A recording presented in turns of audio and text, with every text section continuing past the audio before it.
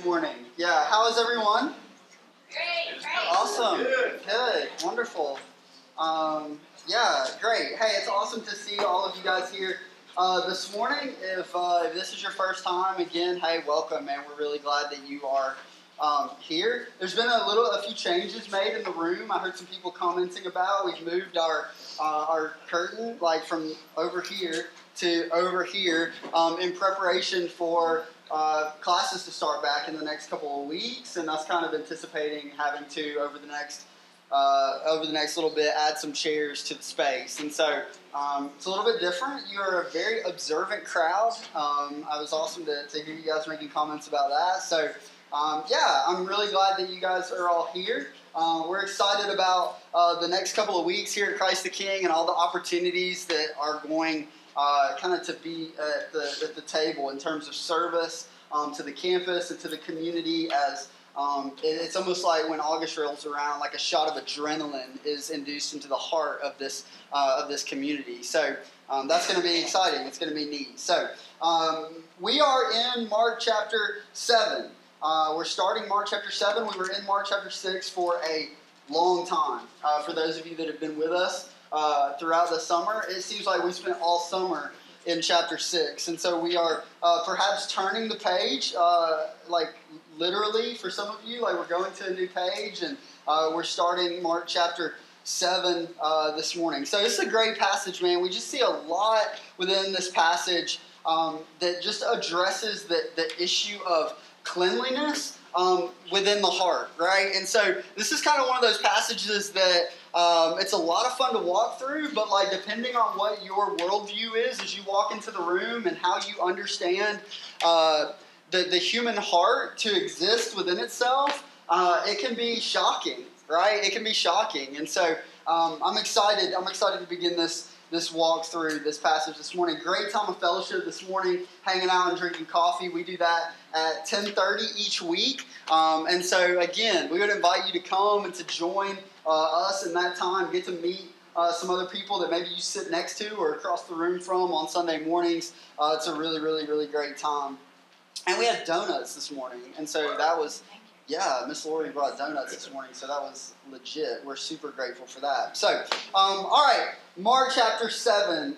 Last week, as we concluded our time in chapter 6, we talked about two big ideas, right, that we saw within that passage. We see within that closing portion of Mark chapter 6 the availability of Christ and then the blessing of Christ. The availability of Christ and then the blessing of Christ. We see the result of faith at work in the hearts and in the lives of people. Really encouraging time together in God's Word last week. This week, as we go into Mark chapter 7, we see Jesus addressing the legalistic hypocrisy of the religious leaders. Okay, like I said in the beginning, this is like a dagger to the heart. This is going right at the hypocrisy of the religious elite, and it also stirs within us this recognition and this existence perhaps of hypocrisy within our own lives, within our own minds, within our own hearts. And so again, I pray that this would be a really beneficial time of conviction and encouragement from God's Word this morning. Jesus will address the legalistic hypocrisy of the religious leaders, and then he's going to pull back the curtain a little bit. Yeah, he's going to pull back the curtain a little bit on what really defiles a person and what it is exactly that is most in need of being made new. Okay, and so when we talk about, and we have over the past few weeks, the human condition, right? We are introduced yet again this morning into the effects of Genesis chapter 3 in the hearts and the minds and the lives of each and every one of us. Right, and we're going to see this dialogue, this back and forth, well, really just a back and then just a back. Like a back, not really a back and forth. There's no real response. However that lays itself out, everybody's like getting confused now, right? But it's this, here's a question, and then here's how Jesus addresses this, and then he kind of begins addressing it more with the crowd who is around him. And so we're going to be looking at this issue of cleanliness this morning from Mark chapter 7. Okay, this issue of cleanliness, and we're going to see a confrontation and then a correction. Okay, a confrontation and then a correction. Jesus confronting the religious leaders in light of and in response to their confrontation of him, and then he's going to bring about this newness of thought, right? Radical thought. Both within the context of what we read here in Mark chapter 7, as Mark writes to his original audience, and then to us here in 2017. This is for every generation a radical idea, a radical thought. And so that's what we're going to see this morning. And so let us go to Mark chapter 7, beginning in verse 1 and working through verse 24. This is a massive section for us. I talked to Walt earlier in the week, and we were kind of talking about where we were going, and I said, we might do all of Mark chapter 7. Like, that's what I thought we might be doing, kind of as the week got started, and then we pulled back a little bit. That was a bit too ambitious, okay? But we are in a large section of Mark this morning. This is a great example of the benefits of exposition and structure as it is displayed within God's Word, right? That all of this fits together, and it's really going to dovetail super cleanly with what we see next week. And so make sure you're back next week, right? Okay, here we go. Mark chapter 7, beginning in verse 1. This is the word of the Lord. Now when the Pharisees gathered to him with some of the scribes who had come from Jerusalem, they saw that some of his disciples ate with hands that were defiled, that is, unwashed. For the Pharisees and all the Jews do not eat unless they wash their hands, holding to the tradition of the elders. And when they come from the marketplace, they do not eat unless they wash. And there are many other traditions that they observe, such as the washing of cups and pots and copper vessels and dining couches. And the Pharisees and the scribes asked him, "Why do your disciples not walk according to the tradition of the elders, but eat with defiled hands?" And so here's the issue that's being presented from the religious leaders to Jesus. Verse 6. And he said to them, "Well did Isaiah prophesy of you, hypocrites, as it is written, 'This people honors me with their lips, but their heart is far from me. In vain do they worship me, teaching as doctrines the commandments of men.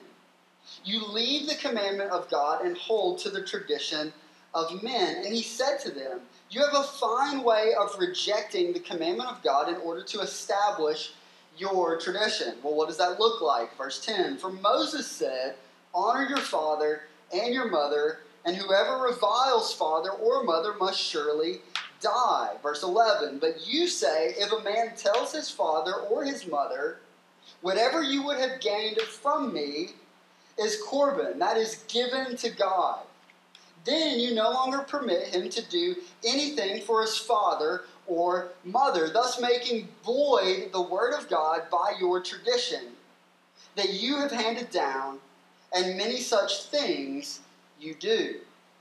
Verse 14, "And he called the people to him again and said to them, 'Hear me, all of you, and understand. There is nothing outside a person that by going into him can defile him, but the things that come out of a person are what defile him.' And when he had entered the house and left the people, his disciples asked him about the parable. And he said to them, 'Then are you also without understanding? Do you not see whatever goes into a person from outside cannot defile him, since it enters not his heart, but his stomach, and is expelled?'" And so here we get a little bit of insight, right? What are we ultimately talking about? We're not talking about substances from the outside that enter into the stomach, right? They bring and make a person unclean. But we're talking about issues of the heart. "Thus he declared all foods clean." Verse 20, "And he said, what comes out of a person is what defiles him. For from within, out of the heart of man come evil thoughts, sexual immorality, theft, murder, adultery, coveting, wickedness, deceit, sensuality, envy, slander, pride, foolishness." The list goes on and on and on and on. Verse 23. All these evil things come from within, and they defile a person. Verse 24. And from there he arose and went away to the region of Tyre and Sidon. And he entered a house and did not want anyone to know, yet he could not be hidden. Let's pray together. Father, thank you for your word this morning and for your Spirit who brings us into enlightenment and understanding, who opens our eyes and our hearts to understand what you would have to say to us this morning. We pray that we would see together as we're gathered this morning the need that exists within each and every one of us for clean hearts, and that we might hold fast to the good news of the gospel as our only hope for joy and salvation and sustaining this morning. It's in the name of Jesus that we pray. Amen.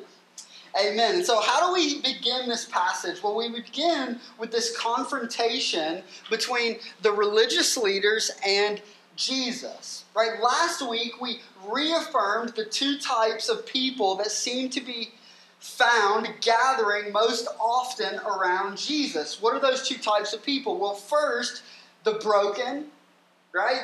The desperate, the marginalized, and the oppressed. Right? This camp of people that seems to be most aware of their condition, and as a result, they display this sense of desperateness before Christ. Think about the miraculous works that we've seen Jesus do work up into this point, right? It oftentimes is centered around people who recognize this situation that brings them into a posture of despair, desperation. We can do nothing for ourselves. We can do nothing for our children. We can do nothing as it relates to the conditions, the physical conditions around us. We're relying on you to do something, and Jesus does. But there's this other group, right, that we oftentimes see gathered around Jesus as well. And this group is made up not of broken, desperate, marginalized, and oppressed people, but instead religious elitists. Right? Guys who perceive themselves as having it all together. In this case, men from Jerusalem, big hitters from Jerusalem who have come into town to conversate, to follow Jesus around, and to search for cause to criticize him. They're not coming exploring the deity and the miraculous teachings and works of Jesus, even though those things are at this point not even up for debate. Okay, nobody's coming into town to figure out how Jesus is pulling off this smoke and mirrors trickery. Okay, they're coming into town to seek out and to search for cause to criticize him, to condemn him. They're extremely annoyed with Jesus. Okay, let's understand the heart condition. Let's understand what's going on between Jesus and this particular group of people that now is pursuing after him. They are annoyed with Jesus. Well, why? Why are they annoyed with Jesus? Well, because Jesus refuses to walk within the lines of what has been deemed right and appropriate practice by those in positions of influence. Okay, he refuses to, we might say, walk the party line. Right? He's introducing these not necessarily new ideas, but simply clarifying old truths for the people, and it's bringing about this division, right? This power struggle, more on the half of the religious elitists who are seeing their power begin to diminish. Right? Because you've got this authoritative figure, Jesus, that's moving about throughout the region, and like masses of people are gathering together to see these works that are accomplished by him. 2 weeks ago, we saw that there was a crowd that was ready to seize Jesus, to take him, and to make him king by force. This is what's going on with Jesus. He is, again and again, and again, rejecting the tradition of the scribes and the Pharisees, while at the same time, there's another side of this coin. It's not only an outright rejection of the things of the scribes and the Pharisees, right? These things that they are lifting up, that they're holding up, that they're holding people accountable to, while at the same time rejecting the law of the Lord. which we're going to see later on in this passage. But Jesus is again and again and again presenting this scandalous message of grace. And so let's understand this, that the message of Jesus, the message of grace, is indeed a scandalous message. It remains so today, and it was to be that in this day as well. And the scandalous message of grace, along with this almost seizing of power from the religious leaders, the elitists of the day, has caused the Pharisees and the Sadducees to reject him, to seek to trap him, and finally to conspire to kill him. This is what's going on between these two groups. And in verses 1 and 2, we see this group of men around Jesus prepared to confront him because his disciples' failure to practice the ceremonial act of hand washing before eating, an act that in their minds deems them unclean. In Mark 7, verses 3 and 4, Mark takes the time to explain for his Gentile readers who would have been unfamiliar with these practices exactly what is going on here. And so that's exactly what we see in verses 3 and 4. This explanation for Gentile readers, Mark's audience, that they might understand the issue of cleanliness that we're even talking about here. So let's kind of dive in and let's explore this a little bit. What do we need to know and what do we learn based off what we see in verses 3 and 4 about these traditions? Well, here's some things that we learn, okay? That these traditions, the traditions of the scribes and the Pharisees, the elders, are not laws, but they are additions to. Okay, what might be best described as a fence around the law, okay, to prevent anyone from getting close to the edge. I think about it like this. The White House in D.C., right? You've got like this huge, massive fence that surrounds it to deter any would-be crazies from like jumping over the fence as if the men with guns weren't enough, right? And so here we've got this fence that's being placed around the law that is designed to prevent anyone from getting close to the edge, falling into danger. They're traditions designed to protect God's word and assist his people in keeping it. Okay, well, let's stay with me. Let's explore the background of these things for just a moment. Such as, what's another example? We know we're dealing with this issue of uncleanliness here, but what's another one? Well, another one might be that on Sabbath, it would be a tradition not to look into a mirror, right? Because if it's Sabbath and you're not to do any work, right, in obedience to the law of the Lord, and you look into a mirror, you might be tempted to, I don't know, like get a haircut or like shave or like, I don't know, like something like that. You know, fix yourself up. It might be an encouragement towards that. And so on Sabbath, we're going to stay away from mirrors so that we don't fall into the temptation of breaking God's law.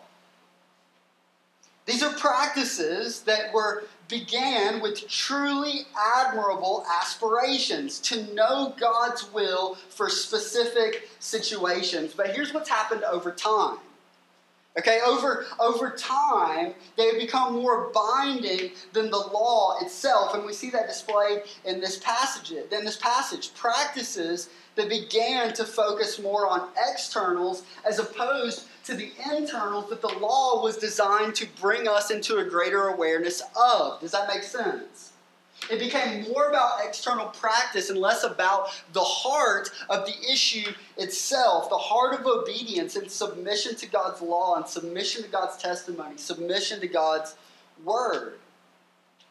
Practices that began to focus more on specific actions and less on the condition of the human heart, which we will see Jesus mention in detail within this passage. And so maybe that helps us understand the tradition that we're seeing this issue revolve around here within the context of this passage. So the next question that we might explore in relation to this is this, right?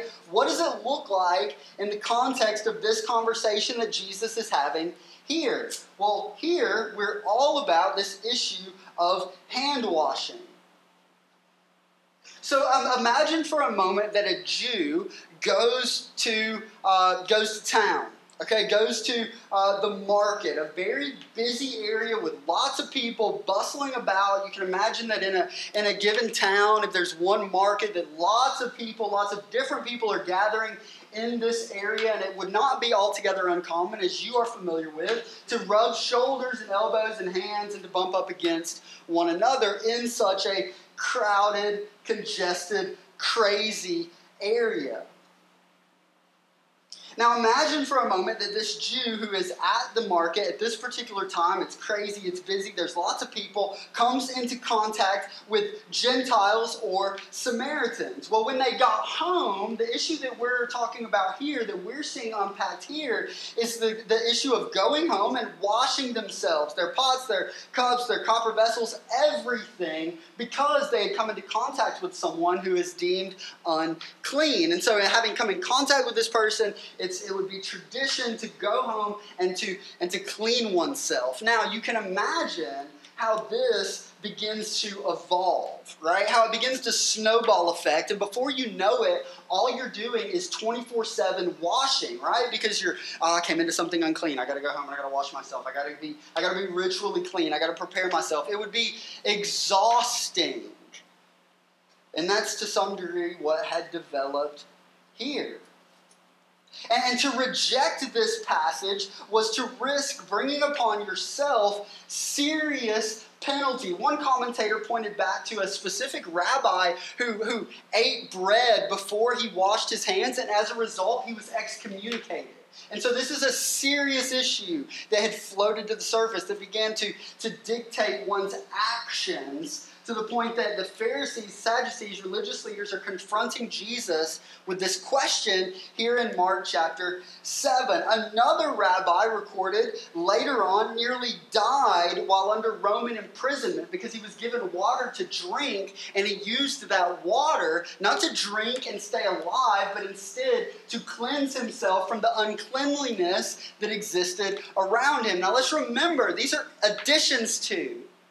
This is not the law of the Lord. These are traditions that the elders had established that people began to practice. In Jesus' day, the idea of inner purity had been trivialized.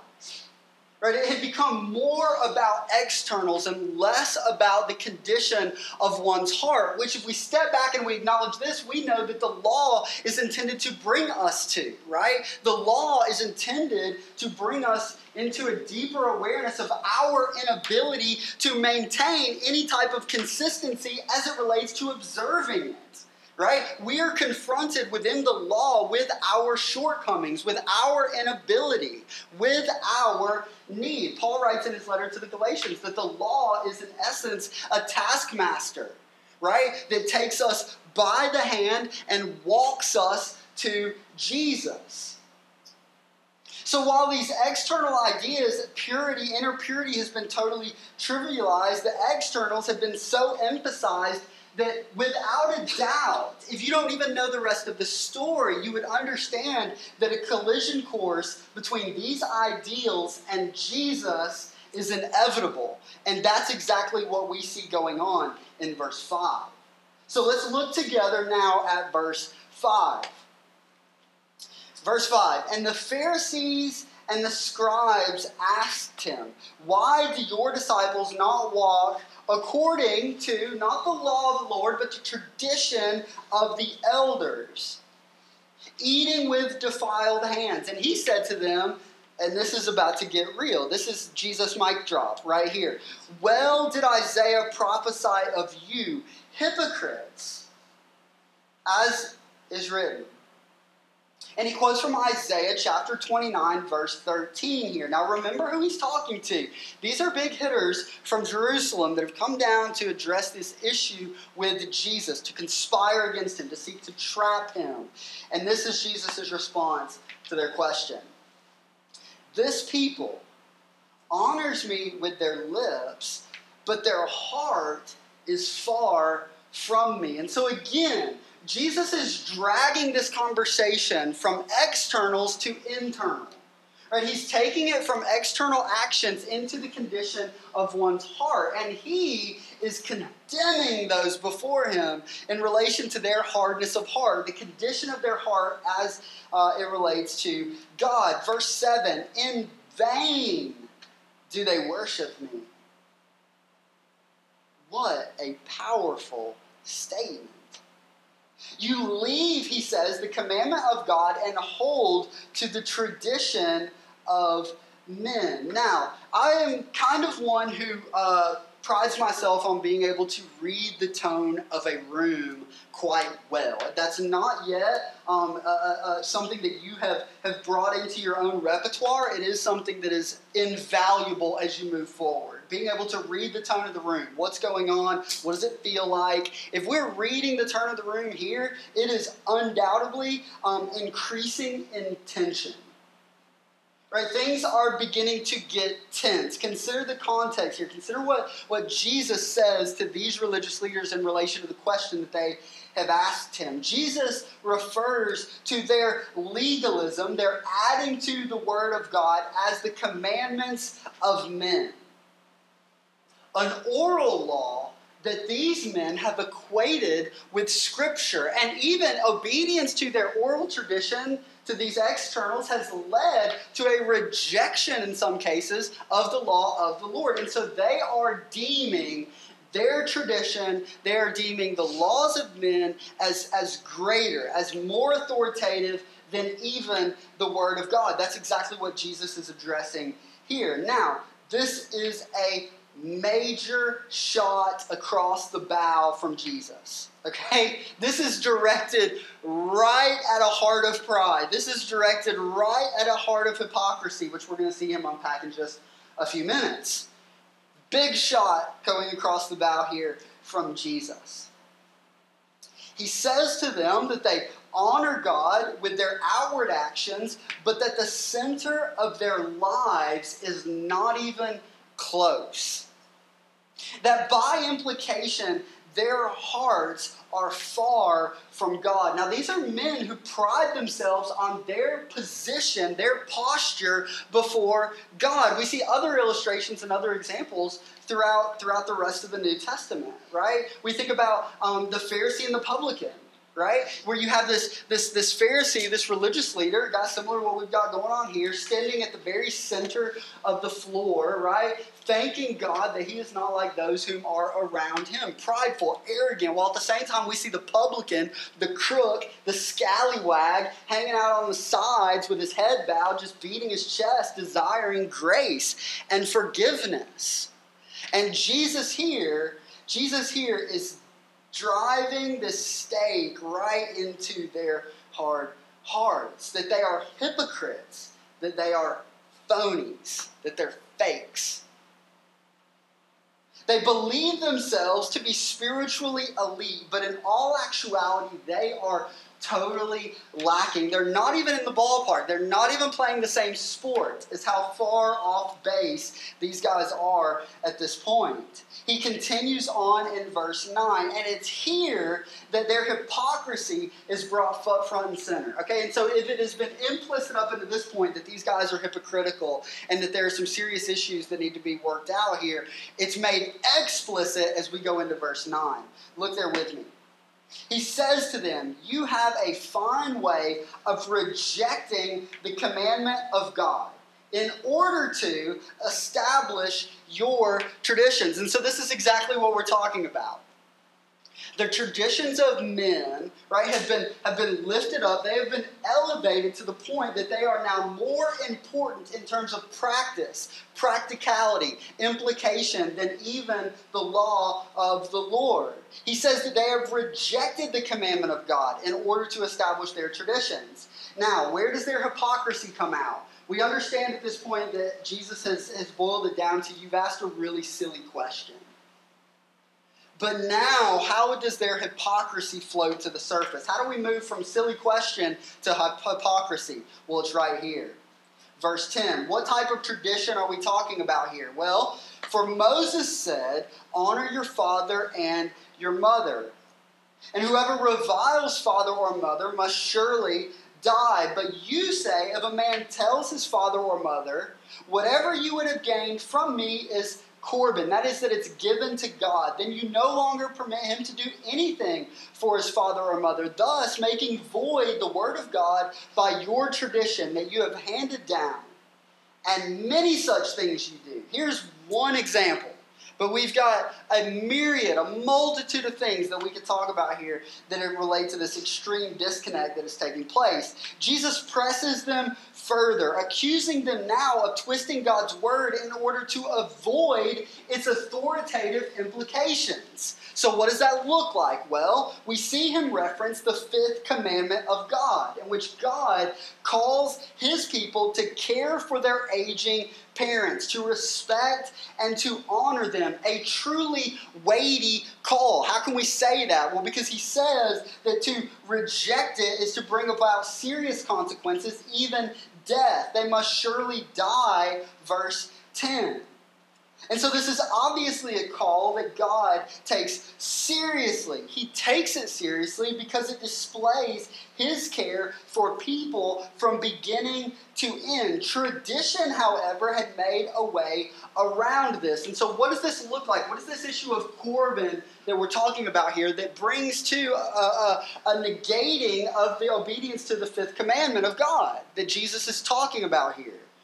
Silly question. Okay, well now here's the one way that you are navigating around the authoritative implications of God's fifth command to his people in order to make life easier on yourself, in order to avoid its practicality in your own life, by saying that your possessions were given to God. You avoided what you might need to offer in order to care for your father and your mother. And so imagine this for a moment, right? Mom and dad, they're getting up there in age, right? And it comes time to begin caring for them, a situation that some of you perhaps in this room are familiar with.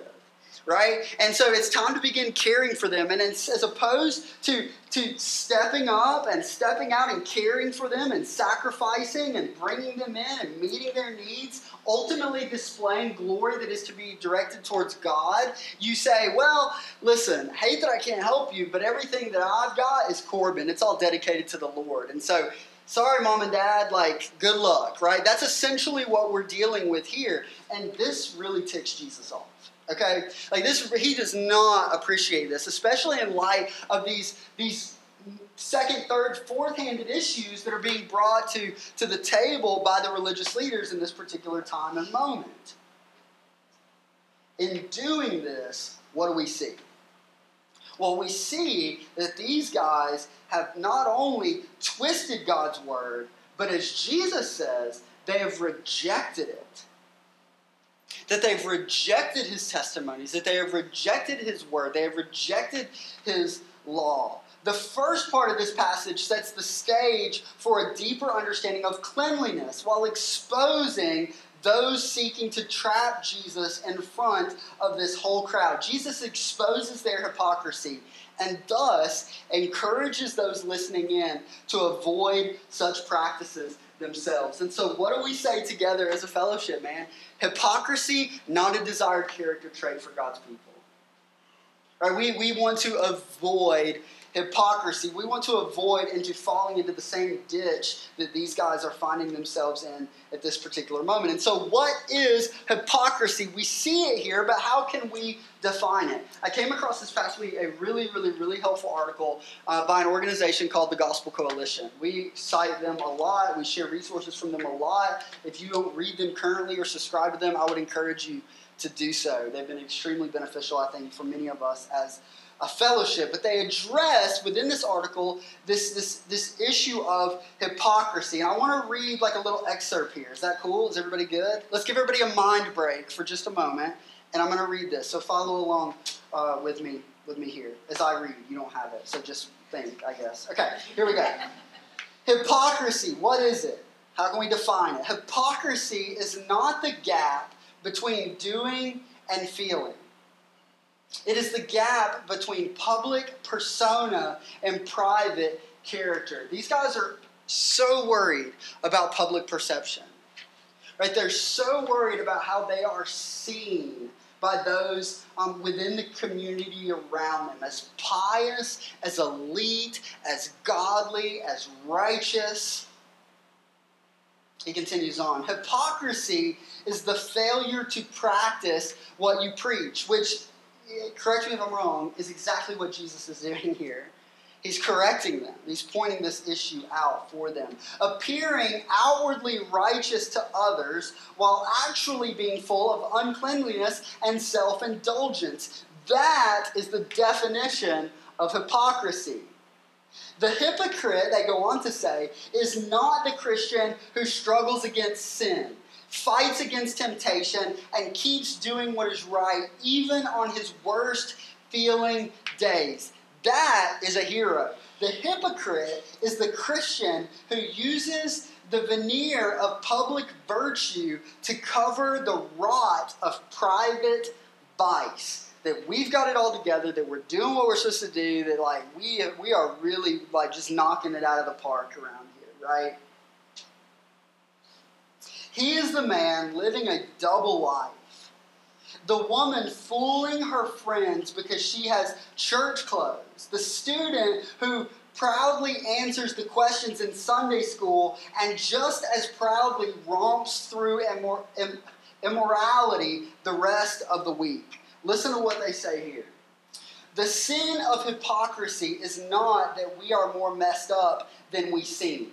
That's true for all of us. We are all more messed up than we seem, right? Like, we all got problems. Okay, let's just be really honest with that right here, right? The sin is in using the appearance of goodness to cloak the deeds of evil. The sin is in thinking that who others think you are matters a great deal more than whom God knows you to be. And so we're confronted with this question as it relates to Christian hypocrisy. What are we most concerned about? Who are we most concerned about? Are we most concerned about what the world around would consider and say about who we are and what we have going on? Or are we most concerned with who God knows us to be? The things that we can't hide. From the one whom we cannot hide it from. Right? The hypocrisy of those that Jesus is addressing here is rooted in their self-exaltation, in their belittling of others, their pride, and in their arrogance. It is rooted in this idea that outward action brings about transformation of an inward condition, which is false, right? Outward action does not equate necessarily with inward transformation, especially in relation to being made alive, especially in relation to issues of the heart. The deeds done, even out of an unclean heart, somehow impress God and merit His favor. That's not what we're talking about here. That's a straw man that collapses in on itself. It's a house of cards. It desires more the approval and praise of men as opposed to acceptance and favor from the Lord. And it fails to express reliance on the Lord to bring about a new heart and in turn, God glorifying good works. Externals that bring glory to God out of the overflow of a transformed heart. One commentator said this. If you haven't written anything down, man, write this down. This is great. When we believe we can demonstrate our righteousness through moral performance, we have forgotten the gospel. When we believe that we can demonstrate our righteousness through moral performance, we have forgotten the gospel. And so we deal with this issue of confrontation here in the beginning, and then we move on to correction in verses 14 through 24. Beginning in verse 14, and he, Jesus, called the people to him again and said to them. And so what we see here is like it sets the stage a little bit more clearly for us. That Jesus has been conversating with these religious leaders in this smaller circle perhaps, and people are beginning to gather on the fringes. And isn't it beautiful that Jesus again calls those on the fringes unto himself? And he says to them, hear me, all of you, and understand that there is nothing outside of a person that by going into him can defile him. But the things that come out of a person are what defile him. William Barclay calls this passage, this series of verses right here, the most revolutionary passage in the New Testament. The religious leaders were equating righteousness with their practice of these traditions. And we've really hammered these guys quite hard up until this point. But I hope that as we're trekking along, we're seeing how this relates oftentimes to our own thoughts, to our own perceptions, to our own actions, to our own beliefs. Good news, there's hope at the end, so don't feel too beat up because we're getting there. Jesus now calls the bystanders to gather in close, and he introduces something that is indeed altogether different. What is it that makes a person clean or unclean? Well, it is not the outside things. It's not what you eat or drink or the ceremonial practices that you participate in. What really makes a person unclean is from within. It's this issue of the heart. And what comes out of a person is an overflow of what exists within their core, right? And it's one of those like what's down in the well comes up in the bucket type thing. Like it manifests itself in outward actions. We begin to really see how much work actually needs to continue in my life and in your life and our lives corporately when we screw up big time, right? We begin to see these things. They float to the surface periodically at specific points in time. He continues on in verse 17. And when he had entered the house and left the people, his disciples asked him about the parable. And so how are the disciples processing what's going on up until this point? Okay? They are so confused by what Jesus is talking about that they equate it with a parable. They're equating it to the same thing as like casting seed on the ground. Like, what in the world are you talking about? That's how revolutionary this idea that Jesus has just presented to these people truly is. They're failing to grasp that it's not a parable. Their question, however, helps us to understand how the outside of the box teaching of Jesus really is, how countercultural it actually is. And he begins in verse 18 with what goes in the body. Verse 18, he says this, and he said to them, "Then are you also without understanding? Do you not see that whatever goes into a person from the outside cannot defile him, since it enters not the heart," which is the issue that Jesus is addressing here, "but instead his stomach and then is expelled." We're super, super explicit at this point. The issue of cleanliness is directly related to the heart. Okay? This issue of cleanliness is directly related to the heart. Now, it would be further explained, this issue of all foods being declared clean, which we see in verse, Verse maybe, is that 19? I've got a mark over it. I can't even tell what it says. But he says this, thus he declared all foods clean. This would further be explained in Acts chapter 10, verses 10 through 16, which some of us have been studying through on Thursday morning together, as Peter is given a vision on top of Simon the tanner's house in which all foods are declared clean, and then he is led off and he meets this family of Gentiles that gives their life to the Lord. And so it's ultimately an issue of people cleanliness, not even food cleanliness, which is a whole other thing. Go check out Acts chapter 10 later on and see how this continues to unpack itself. But then Jesus addresses what comes out of the body. Verse 20. And he said to them, what comes out of a person is what defiles him. For from within, out of the heart of man, come evil thoughts. You want to know what the human heart looks like? Man, the human heart is an idol factory. Okay? And we see the overflow of the broken and corrupt and sinful hard heart being unpacked by Jesus here in verse 20. Evil thoughts, sexual immorality, theft, murder, adultery, coveting, wickedness, deceit, sensuality, envy, slander, pride, foolishness. Verse 23, Jesus says, all of these things come from within, and they defile a person. This issue of washing your hands, man, it's so much more complicated than that. And it requires a much greater work than dipping one's hands into a bowl of water. This is how Jesus views the human heart apart from his grace. And this is a huge problem if you come into this room today and you believe that people are just naturally within themselves, within their hearts, good. You're confronted with a major problem if you come in with that framework, right? Because here we see the true condition of the human heart being unpacked by the God-man, the King, Jesus. And it is not a pretty picture, is it? This is what Jeremiah says about the human heart. He says, the heart is deceitful above all things, desperately sick. Who can understand it? Paul writes this in Romans chapter 3, verses 10 through 18.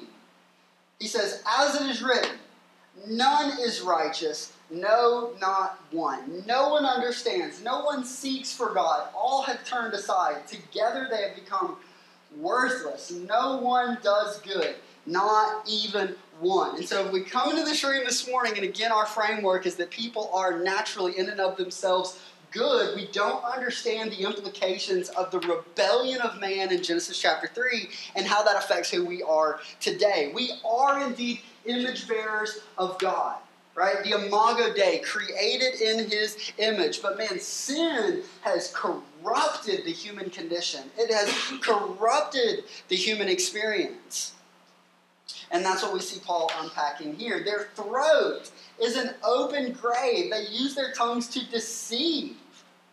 The venom of asps is under their lips. Their mouth is full of curses and bitterness. Their feet are swift to shed blood. In their paths are ruin and misery.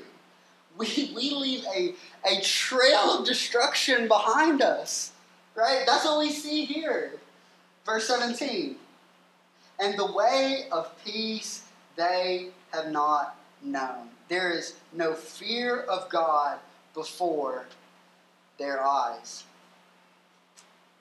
You see, the Pharisees' problem is ultimately a heart problem. And it revolves around this issue of poor theology of men and sin. And this is often our problem as well. Right? Content to deal more with symptoms of sin as opposed to the root cause itself. Making the outside of the cup clean becomes where we focus most of our energy and most of our efforts and most of our attention, while neglecting altogether the death that resides within us. The human need is change, right? Our need to be changed. The answer to sin is not ultimately education. It is not ultimately culture. It is regeneration, okay? It is the resurrection, right? That is what we need more than anything else. John chapter 3, verse 3, our being born again. We must be made new. We must be made new. And so how does this happen? Well, we are brought in through Christ. We are brought in through Christ. Paul writes this in 2 Corinthians chapter 5. If anyone is in Christ, if anyone is in Christ, dwelling in Christ, one with Christ, he is what? He is a new creation. He continues on. It gets even better. The old has passed away. Behold, the new has come. Our old selves have been buried, and we have been resurrected to newness of life through Christ, through his obedience. All of the talk of the law this morning that we have seen, we are confronted again and again and again and again and again with our inability to keep the law. What we find in Christ is the righteous king who steps into his creation. He condescends. He makes himself of no reputation, becoming low, serving people, and living in perfect obedience to God's will. And then what does he do? He steps onto the cross, right? To be nailed there, to be killed, taking upon himself all of our uncleanliness. The issue of uncleanliness, man, we're talking about a cleanliness that does not need to be washed away again and again and again and again and again. We're talking about a cleanliness that is eternal. We're talking about newness of life, resurrection, regeneration that is found in Jesus. Our greatest need, right? My greatest need and your greatest need is the life of Christ. Our greatest need is the death of Christ. Our greatest need is the resurrection of Christ. This is what Jesus is leading them toward through this passage. And then we go into verse 24. And from there he arose and went away to the region of Tyre and Sidon. And he entered a house and did not want anyone to know, yet he could not be hidden. And so as we close our time, let us ask ourselves a series of questions. What is your greatest concern? Right? What is your greatest concern? Is it what others think of you or what God thinks? What is most important to you, what others see or what God sees? And the good news for the people of God who are made alive through the gospel of God, the sacrifice of Jesus, is that as the Father looks upon his children who have been adopted into the family through the sacrifice of Jesus, is that he sees us as righteous. Not because of what we have done, not because of what we can do, but because of who Christ is and because of what he has already done for us. How do you understand your presentability before God? Is it you? Is it what you're capable of doing? Is it what you have done, right? All the mission trips we've been on, right? All the people we fed, waters we've passed out. Is that what brings us into a posture, into a position of righteousness before the Father? No, it's just not. Okay, it's Jesus. It's Jesus. It's not what goes into a person that makes them unclean, but the uncleanliness that we possess as sinners flows from the heart and displays itself through our actions. Our heart is the issue. The gospel says that God has dealt with our uncleanliness as Christ has taken upon himself our uncleanliness, standing in our place as our substitute, that we might be given new hearts. The good news of the gospel is that we are given a new heart through the work of Jesus. And so we come repentant. Right? We come repentant and joyful that we are indeed made alive through Christ. Jesus is the hero. That's why we gather together every week and we celebrate what he's done, because it doesn't rest on us. Thank goodness. As we're confronted with our ability again and again, man, we realize how grateful we truly are that it doesn't rest on us, but it rests solely on the work of Jesus upon the cross. That he has bore the wrath of God due our sin in our place, that we might become his children, and now begin to live in the strength of the Spirit in line with how he would desire his people to live. So all of the issues of the heart that we see Jesus addressing there is transformed. Our hearts are made new. And the people of God celebrate that every week. It's the power of the resurrection, man. Let's pray together. Father, thank you for your great love for us. Thank you for newness of life and regeneration. Thank you for the resurrection and its eternal benefits in our lives and on our lives, that we have a hope that is incorruptible in this world, that we might continue to live mission for you and for your glory and for the good of our community, and that when we become weary, we understand that you're indeed made strong. Your strength is displayed through our weakness, that your strength is displayed through our weariness, and that we have an eternal hope upon which we look. That this is not the end, but this is simply the beginning. That there are resurrection benefits for this life and on into the next. And so we celebrate the resurrection of Christ. We celebrate this morning the regeneration of our souls, the fact that our hearts can be made new. That our hearts can be made new. We celebrate that this morning. And so make this real to us, again, as we approach the table this week, enjoying fellowship with you and fellowship with your people. And it's in the name of Jesus that we pray. Amen. Amen. We're going to go